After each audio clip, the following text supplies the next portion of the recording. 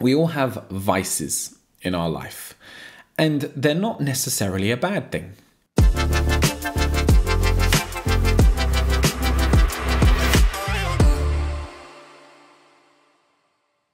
What's up, guys? I hope you're well. I was having a conversation the other day with a good friend of mine, and we were talking about a mutual acquaintance, and he was saying that he would be doing so much better. He'd have his life all together if he could just stop smoking weed and drinking alcohol. His preface was that this guy has got all the potential in the world. He's smart, he's charming, he's, young, energetic, but that he cripples himself by smoking weed on a regular basis and drinking alcohol on a regular basis. Now, we both know this guy, and I've always known him to not smoke to the point of it being debilitating.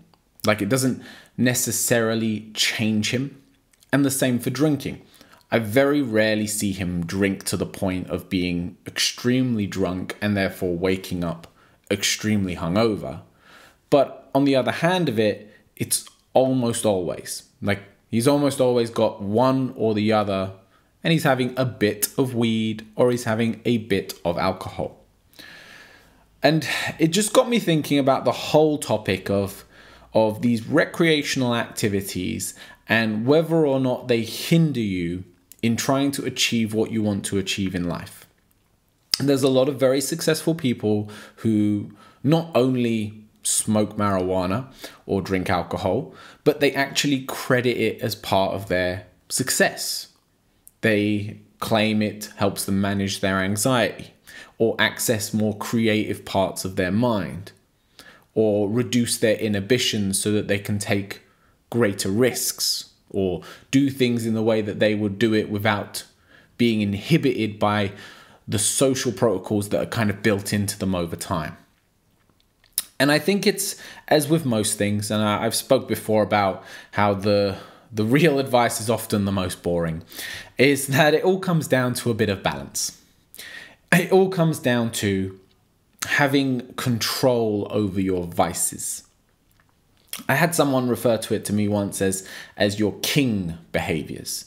And this applies to women as well. But we have certain things that we do that we know it's not necessarily good for us, but it provides us with something almost undescribable. I'll give you my personal example. I enjoy once or twice a year to smoke a cigar. A big, long Cuban cigar. And I take great pleasure in doing it. And it's normally I do one around Christmas, New Year, normally one around my birthday. That's it. I do not regularly smoke them. I never would. But once or twice a year, it's a little ritual for myself that I take great pleasure in. Now, there's no physical benefits to smoking a giant cigar. Trust me, there's not.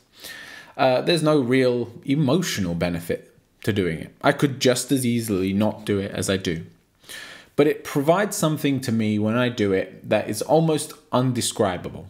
Those little moments in time. And we all have it, whether it be your grandma's special cake that she makes, or whether it be that night out with the guys where you do get all kinds of drunk. We all have vices in our life, and they're not necessarily a bad thing. I don't think we need to remove them. The only time where I do think we need to remove them is when we lose control and when we develop dependency. So things like smoking every day or drinking every day, whether you like to admit it or not, you are dependent on that thing. You need it every single day to function in what you believe is your normal way of functioning. And that's a problem. I believe that's a problem because I think that everything you need is within yourself. You can want and you can have things outside of yourself, and I think you should strive for that. I think you should strive to earn as much money as you want to earn, to have as many kids as you want to have a bigger friendship group as you'd like, to own nice things, a good car. If these are the things that turn you on, I think you should strive for them. 100%. But what you need should all be within yourself.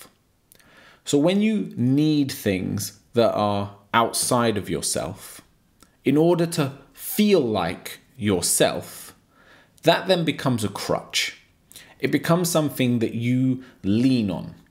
And when you gets challenged, when hard times come, instead of looking deeper within to find the strength and to find the resources needed to handle that situation, you are going to almost definitely lean heavier on that crutch. You're going to smoke more often when you are stressed, when you're upset. You are going to drink more often when you have got these feelings and these emotions pumping through your veins, because they become a coping mechanism. And then what happens is you then don't need to build the strength of character or find what is needed within yourself to handle situations, and therefore you don't grow. Instead of growing, you lean on something else to get you through these times and these situations, and you don't have to face the demon head on yourself. So when it comes to productivity, and when I say productivity, I'm almost falling out of love with the word, and maybe it's just from saying it too many times on these videos. But what I mean by that is when it comes to living a purposeful life that you are happy with, that you get into bed at the end of the day and you go, that was a good day. And you are excited for the day ahead tomorrow. And that becomes your life, because that for me is a good life. And that can look like anything you want. That can have loads of money attached to it or not. That can have a job attached to it or not. It can have a family attached to it or not. It's a personal thing. Only you're going to know when you climb into bed at night and you close your eyes and you go, that was a good day and I can't wait for tomorrow. And if you can do that more often than not, in my opinion, you're living a great life. If that is more often than not the case when you get into bed, that you've had a good day and you're expecting another, you're in a great place. You're doing something right. And whatever is attached to that, good for you. When it comes to things like smoking, and I'm talking in particular here to marijuana because it has perspective and mind altering effects more so than smoking cigarettes. People obviously have claims that cigarettes calm them and all the rest of it. For those people, I do suggest just doing the deep breaths that you do associated with smoking without the cigarette. We'll get into that in another video. And drinking, these things that affect the way you feel, just be aware that that is what's happening.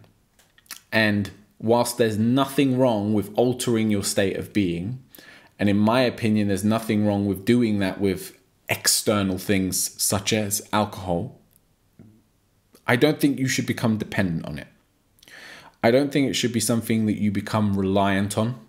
And I think if you've developed that reliance, and the way you know you've developed that reliance is it's a daily occurrence for you, you owe it to yourself to break that dependency.